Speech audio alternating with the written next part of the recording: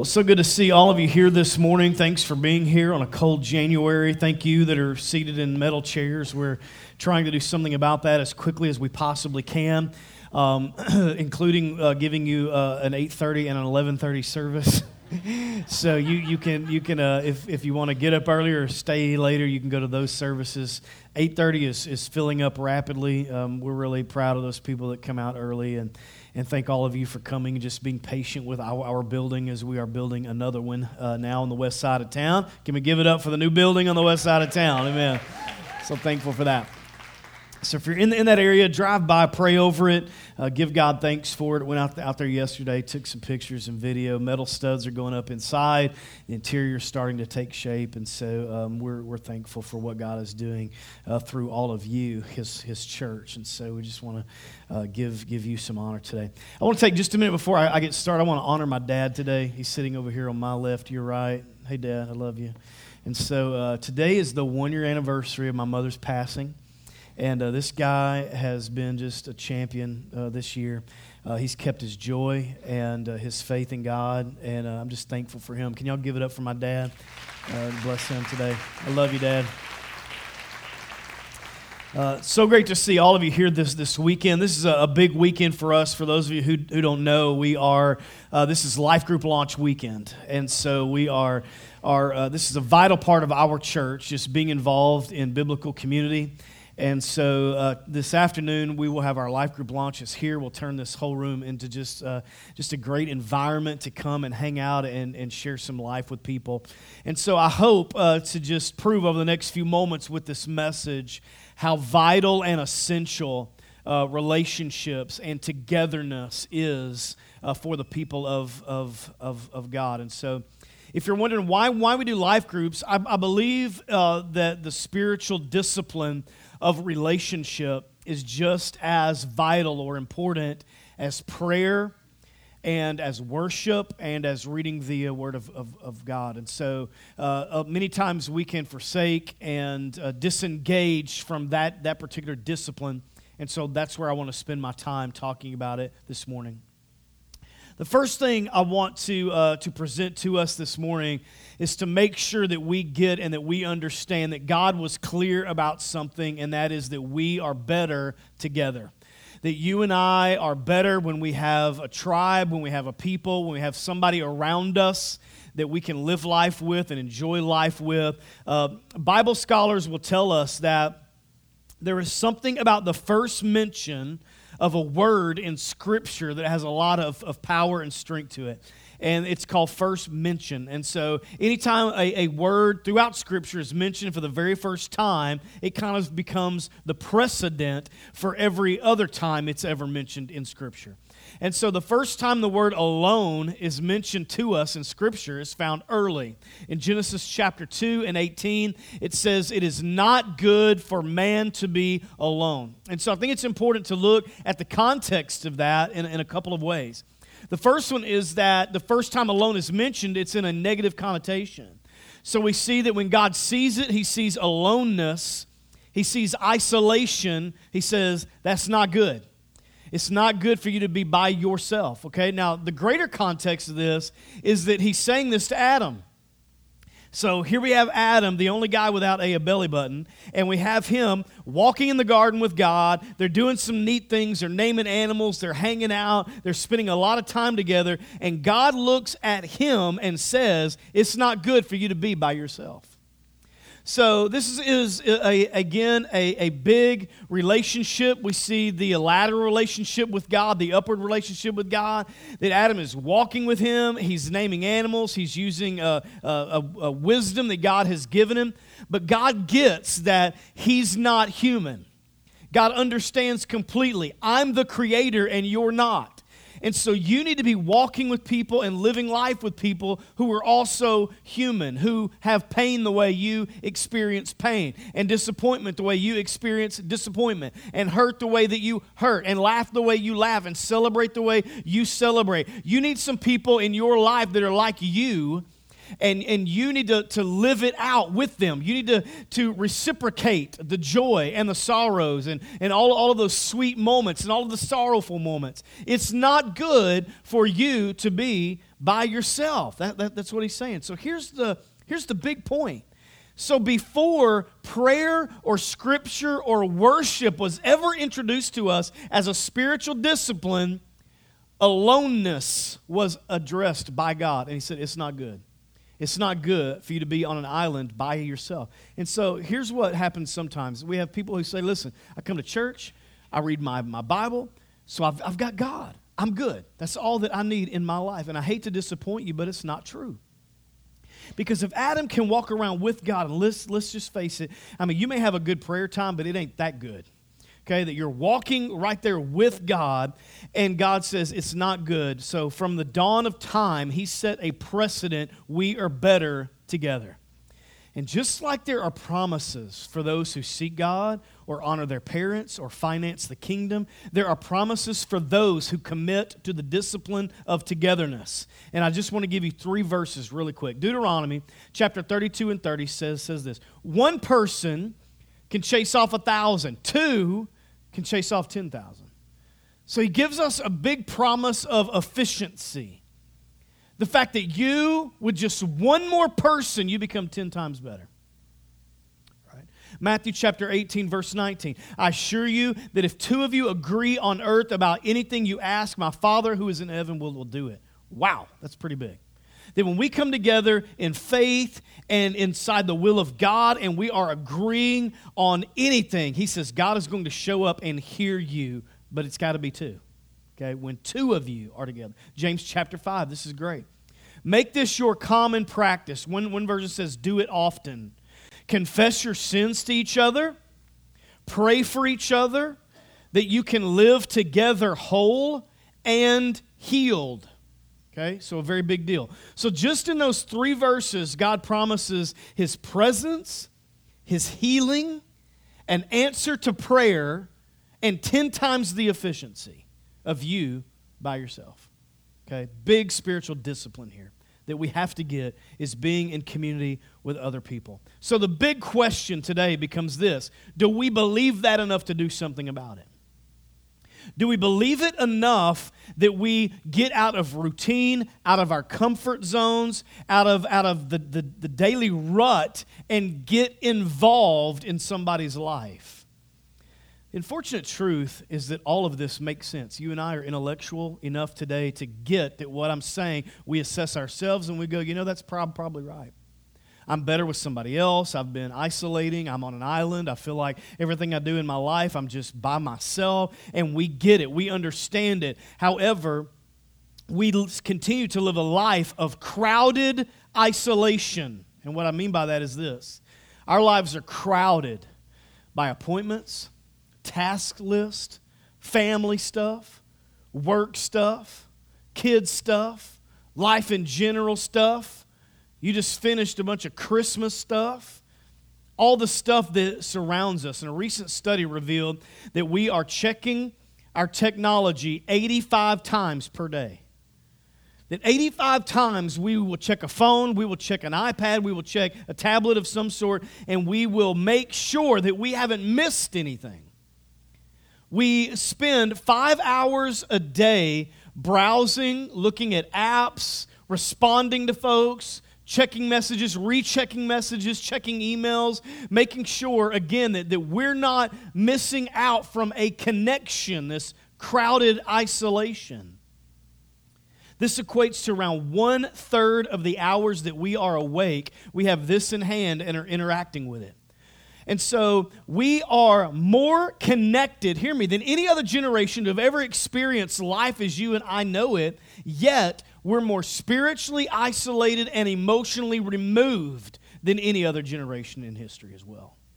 I remember the very first time that I picked up my phone, and I had a friend who was a missionary to Hong Kong, and I picked up my phone and I texted him, and I was talking to somebody across the world. And I realized immediately I was an international speaker. that the mission field had come to me. And so suddenly, in the palm of my hand, I was talking to people around the world for the very first time. And it was amazing. It was almost euphoric. And this experience of just being able to pick it and connect with someone, and now we are almost addicted to the feeling of having 10 conversations going at one time and responding and ha-haing and putting on an emoji and sending a short video or saying this or being sarcastic or praying for somebody and meet me over here and meet me over there and all of this stuff. And we got all these conversations, and we're in crowded isolation. We do it by ourselves. Here's why. We have forgotten the discipline of togetherness. We have forgotten, we've created a whole generation that is awkward with sitting across the table with somebody. A whole generation that has no idea how to go to a job interview and talk. Can you just text me the questions? And then I will text you the questions back. And then you can decide if you want to hire me. I'll send a picture so that you know what I look like. We have a whole generation of people who don't know how to interact, how to feel the hurt and intuitively detect that someone is having a bad day. How to intuitively know how to celebrate with someone. Some people are so awkward with high fives, they don't even know how to do it anymore. Like, I know this is a happy moment for you. I don't know what to do with my hands. I mean, do I hug you? Do I high five you? Do we just look at each other? Do I say, that's great? What do I do? How about this? I'm going to text you. Funny. I'm going to text you congratulations right now. And I'm sending some balloons with it. Okay? That's how we are connecting. Isolated, but yet in crowded isolation. We've forgotten the truth of this scripture that we are better together. All right? I want to share a philosophy of our church, and this is really a method of living life that I want all of us to implement, and we're going to call it ahead, beside, behind. Ahead, beside, behind. It'll all make sense in just a moment. I want to read Matthew 7, and we're going to kind of tether the rest of this message to these verses. Verse 13 and 14, this is what it says. You can enter God's kingdom only through the narrow gate. The highway to hell is broad. Its gate is wide for many who choose the way. But the gateway to life is very narrow, and the road is difficult, and only a few ever find it. We have to consider that if the road is narrow, and if the road is difficult, and it's important who we put around ourselves for that particular experience.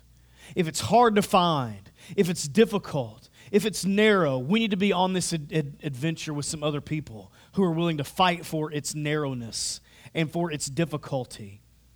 We need to be on this road with people who can support us in that. And so that starts with this thought. And here's the first thing. And I want you to write these 3 things down today if you have a pen, if you're a note taker. So the first one, do I have leaders ahead of me? Okay, this is kind of the metric to know if you're living life isolated. The first one, do I have leaders ahead of me?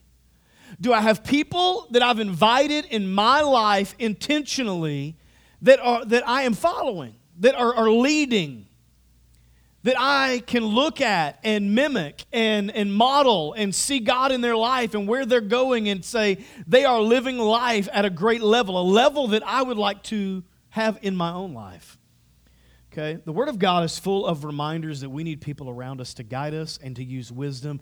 And sometimes in life, we feel stuck, every single one of us. And I'm not talking about whether you need to order the lettuce wraps or the crispy green beans at Payway. Everybody knows you go with the lettuce wraps. I'm talking about difficult life, heavy stuff.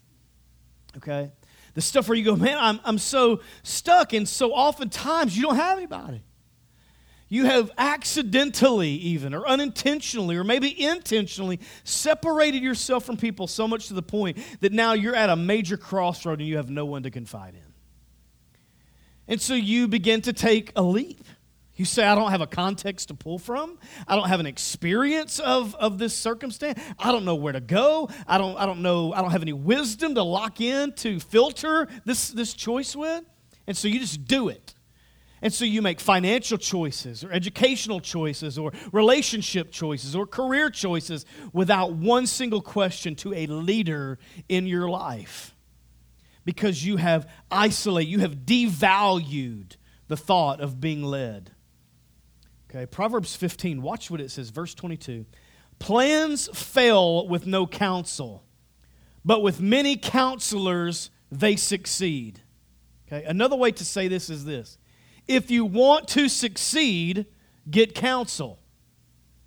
How many of us want to succeed? All of us. We want to succeed in everything that we put our hands to, pour our energy into. We want to be successful. So we need to seek counsel. If you want to start a business, you find someone who has started a business and done it successfully, and you seek counsel. Whatever it is that you want to do in your life, find someone who already does it and does it great, and get counsel from them. Seek them out. Find a leader. The Word tells us that we can imitate the lives of people who are living the right way. Hebrews chapter 13, verse 7. Remember your leaders who spoke God's word to you. Imitate their faith as you consider the way that their lives have turned out. There was a point in my life, I had a call of God on my life real early, and I've shared this with you before because I was kind of torn because I had a love for one thing, and yet I had this call of God on my life, and it took a while for them to merge together. And so I found myself in my early 20s completely surrounded with just sick people, unhealthy people, on a lot of different ways. And what I found is that the longer, these were the people that were pouring into my life and were helping to shape me and mentor me, and my experiences were around them. And so I would mimic their lives and their actions and their behavior and their worldview and all of those things. And I began to adopt their pathology. And so because of their sickness and their negativity and their demeanor, I began to get sick and negative and change my own behavior. And I found myself, I said, I got to get some help with this. And so I found a pastor friend. I sat down with him and I said, this is going to sound so strange, but I am surrounded by people, and those people are making me sick. Spiritually sick and physically sick in the way I treat people and the way I see the world and maybe sometimes the way I see God. And he gave me some great counsel. He said, you got to cut some people out of your life and separate yourself from them and get people who are life-giving around you. And I said, that's not what Jesus would want. He wouldn't want me to cut people. Of course he would. He wants you to be healthy and happy and full of life and full of joy. So I began to divorce people in my life. I began to cut people out and say, I can't do it with you anymore. I can't live life with you anymore. Okay, listen, it matters who you're in community with. We can't just talk about community. We got to talk about who you're in community with. And so it's important that these relationships are God-given, or else you will find yourself covered in the leeches of this world, and they will sap you of all of your strength. You got to get into a friendship that God ordains, that fills you up, that just encourages you, that supports you, and helps you to be who God called you to be. That's who we got to get in our lives. Okay, so we got to have leaders ahead of us. Second, we got to have friends beside us. My question is this: do we have friends that really know you? And I'm not talking about that 1,212th person on Facebook that you saw in Harps 18 months ago, and you think that their kid is cute. That's not a friendship. Okay? I'm talking about someone that you can't lie to. I'm talking about a friend that you can't run from. Okay? When you have a friend that you can't run from that'll find you when you're in trouble, that'll find you when you're isolating, that'll come and find you and say, I'm not going to let you do this to yourself, that's a friend. When they start the conversation with, I love you, but, that's a friend. Okay? When they have to confront you and it's done with love and it's done right and it's done with the Spirit of God, you need to value that person like a precious jewel. All right? In Ecclesiastes, the Lord shows us how valuable these types of friends are. And I'm going to tell you something. Here's a nugget of information. As a pastor, this is one thing that I know. You're going to have some bad days. You're going to have some bad moments. You're even going to have some bad seasons. And you can choose to do one of two things with those. You can live it out alone by yourself, or you can do it with people.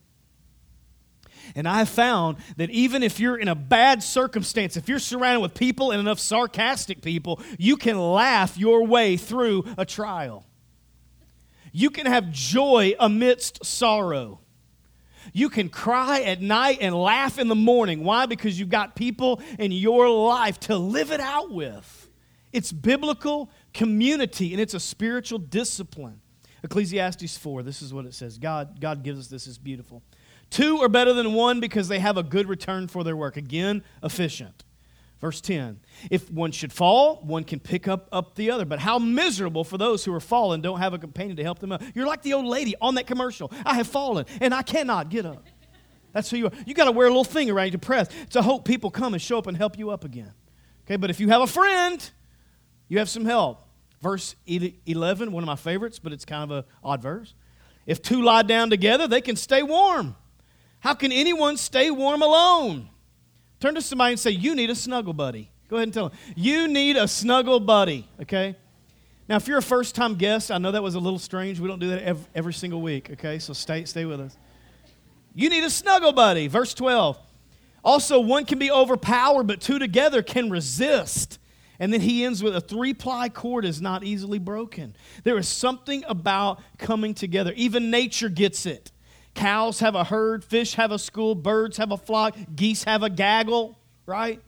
Nature understands. I've had these moments in my own life when I needed somebody in that moment, and it made a difference for me. I remember when Riley was born.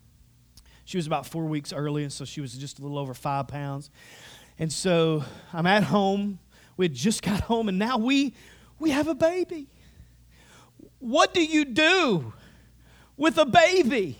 Like a real one. Like a real live one. This things are coming out of its body, and it's hungry, and it's yelling, and it's cantankerous, and you want to give it back for just a while, but it's yours. And so I remember this. I was at the sink washing bottles, lots of bottles, a sink full of bottles. And so I'm trying to serve the baby. I'm trying to serve Robbie, and she's trying to calm me down and taking Xanax. I'm doing all this stuff. And my mother-in-law shows up, and my blood pressure dropped by like 30 points because I'm like, somebody's in the house who knows what to do with a baby, right? It's beautiful. When I had my neck surgery a couple years ago, I woke up, and friends were there. It was great. When we moved last year, the Richardsons would not leave us alone about helping us. Please, let us help you. Let us help you. Please, let us help you. Let us help you. Okay, move a picture. You know, let us help you. There's some times when I'm having those weeks, and you guys forgive me if this seems crass. There's sometimes a pastor even has those days where he doesn't want to think about how to build a new strategy and how to start a new ministry and how to help this person out of that. There's a time you got to have a mental break, and so there's sometimes Craig or David will call me and say, "Hey, let's go to a movie. Let's not think about anything but popcorn and people getting shot. Let's go have some fun. Just unplug. Just go to a movie." There are a lot of times people will ask me, and I completely understand, but they'll see me kidding around with Chuck Woodson. They'll say to me, "Why are you friends with Chuck?" I get it. I understand. It makes no sense at all. I should not be friends with Chuck. And so I think I'm his only friend. That's why I'm friends with Chuck. I'm his only friend. It just hit me. This has been a while. I was in my early 20s. I was really going through this hard spot. I was broke. I had no job. I was living in my parents' home. And Chuck called me. He had a little side business doing floors, and he called me. He said, "Hey, I'll give you $100 just to come help me tonight and hang out. Let's just hang out." And he really sensed that I was just down and out. And $100 to me in that day felt like $2,000. And so I went and we did stuff with floors all night long, and we laughed a lot. But there was this moment where it got really solemn, and we sat in his Suburban with wet mop heads just drying, and he began to speak into my life about what he had seen and some truth that he knew about what was going on. And he said, "I'm going to unveil this. I'm going to show you what's going on so that peace can come to your life and you really get what's going on." And over the next 3 to 5 years, every single bit of that was validated. And 2 people who were well acquainted became really good friends on that night in the Suburban. Why? Because when you got somebody who will tell you the truth, value those people.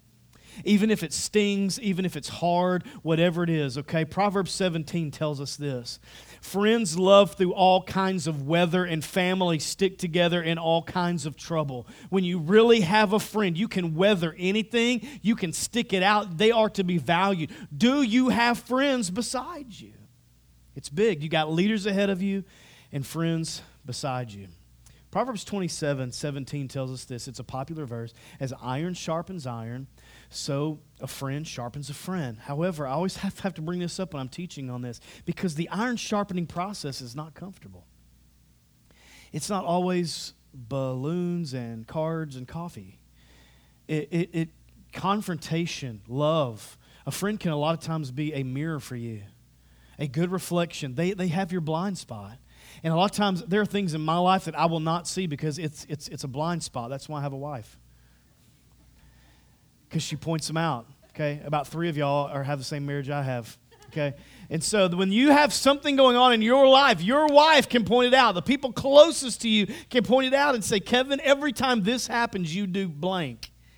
And I don't know that you realize it. That's a friend, okay? They love you through it. It's the iron sharpening iron process, okay? Friends provide fun, okay? I don't know if you know Pastor Rick and Pastor Harry very well. Our lead pastor is Rick Bezet. Harry Bates is one of our exec pastors over campus development. That means he just kind of oversees all the projects that we're doing around the state. And they both have a story isolated of themselves, independent of each other, of hitting a hole in one.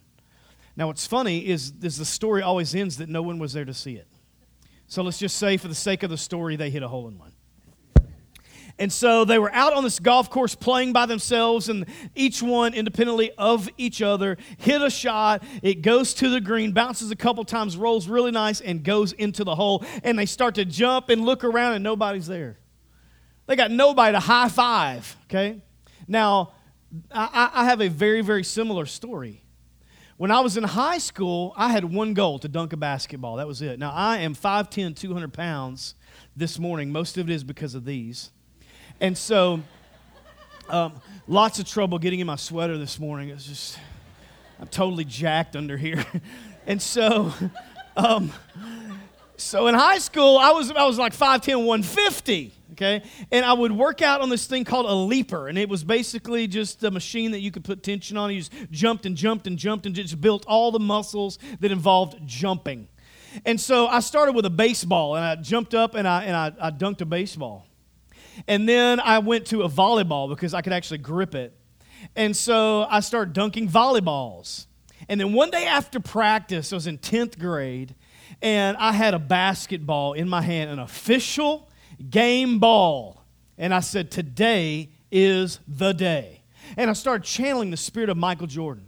And so I was just like, Michael Jordan, Michael Jordan, Michael Jordan, be upon me, Michael Jordan, spirit of Michael Jordan, spirit of Michael Jordan. And so I looked at the goal, I was very serious, and I went and I jumped from the free throw line. I'm kidding. It was actually right underneath it. And so I jumped and I dunked it. And the rim hit me right on the wrist in just the right way where I could shove the ball through. And I hung on the rim for just a second, pointing at people below me who didn't exist. And when I fell to the ground, there was nobody to high five. And I told all of my friends, and they didn't believe me, and I tell you this morning, and you don't believe me. And so this is just me in my head. Me, myself, we high-five each other in my head all the time. That was such a great experience. Okay? Because I'm by myself. I got nobody to celebrate with. And many times we need to be able to celebrate when we have a kid and when we get married and when our kids do something great, and the fact that you're 40 and you finally finish college. We need to celebrate those things. All right, we need to have people in our life to high five. Can I get an amen today, right? So third, quickly, am I leading people behind me? So leaders ahead, friends beside, am I leading people behind me? It's very important that we as followers are leading someone. Pastor Rick once said, you only have to be one step ahead to lead somebody. I think because we get in our minds that a leader is someone with charisma or ability or a certain gift to draw certain things out of people, and you got to be able to have an expertise, you got to be able to have this or that. Not true. You just got to be one step ahead of somebody in life to turn around and love them to their next step. Right? And so Matthew 28, verse 16, Jesus pretty much gives us this command of the importance of leading others as a follower of Christ. I'm going to read it to you. Jesus, undeterred, went right ahead and gave his charge. He says, God authorized and commanded me to commission you. Commission is a pretty big word. I'm commissioning you to go out and train everyone you meet, far and near, in this way of life, meaning the life of Christ, making them by baptism in the threefold name of the Father, Son, and Holy Spirit, instruct them in the practice of all that I have commanded you. Now watch this, and I will be with you as you do this. So this is very big. For those of you who feel weak and insecure and feel like you should be the last leader on the planet, Jesus says, if you will lead somebody else in this life, I will show up. I'll help you. Because it doesn't have to be in this format of mass communication. Some of the best message that I have given someone about Scripture has been over a cup of coffee. A conversation, just talking out the love of God. Not in this format, but just conversationally. That's leadership, to just talk it out. So we got to have people ahead, people beside, and people behind us to be in biblical community. So I want us to take a moment and ask God where we are this morning. Do I have people that I have in my life that I'm intentionally in relationship with who I can follow? That's very important. Okay? Men, let me talk to you about this for just a second. Your wives are needing leadership. They're wanting you to step up in your home and to pray over it, and to bless your children, and to lead with choices, and to get to the house of God, and to lead them in worship. Your children need, I remember as a boy, the very first time I saw my father lift his hand in church. And I needed it. It was like permission to worship. And if we will not lead our children, somebody will. You have to be involved in this process. For some of you, you have been hurt by a friend beside you, and so you've made an intentional choice. I would rather be and sit in the pain of isolation than in the pain of vulnerability. So I choose not to do that, and I'll just isolate. God is still communicating to you what He said to Adam. It's not good for you to be by yourself. It's not good. It's as simple as that. And if God says it's not good, then we should take hold of that. And am I leading someone? Okay? A leader ahead, friends beside, and somebody following. So I want to pray over us this morning. If you guys want to just bow your head today. There's no doubt in a crowd this size,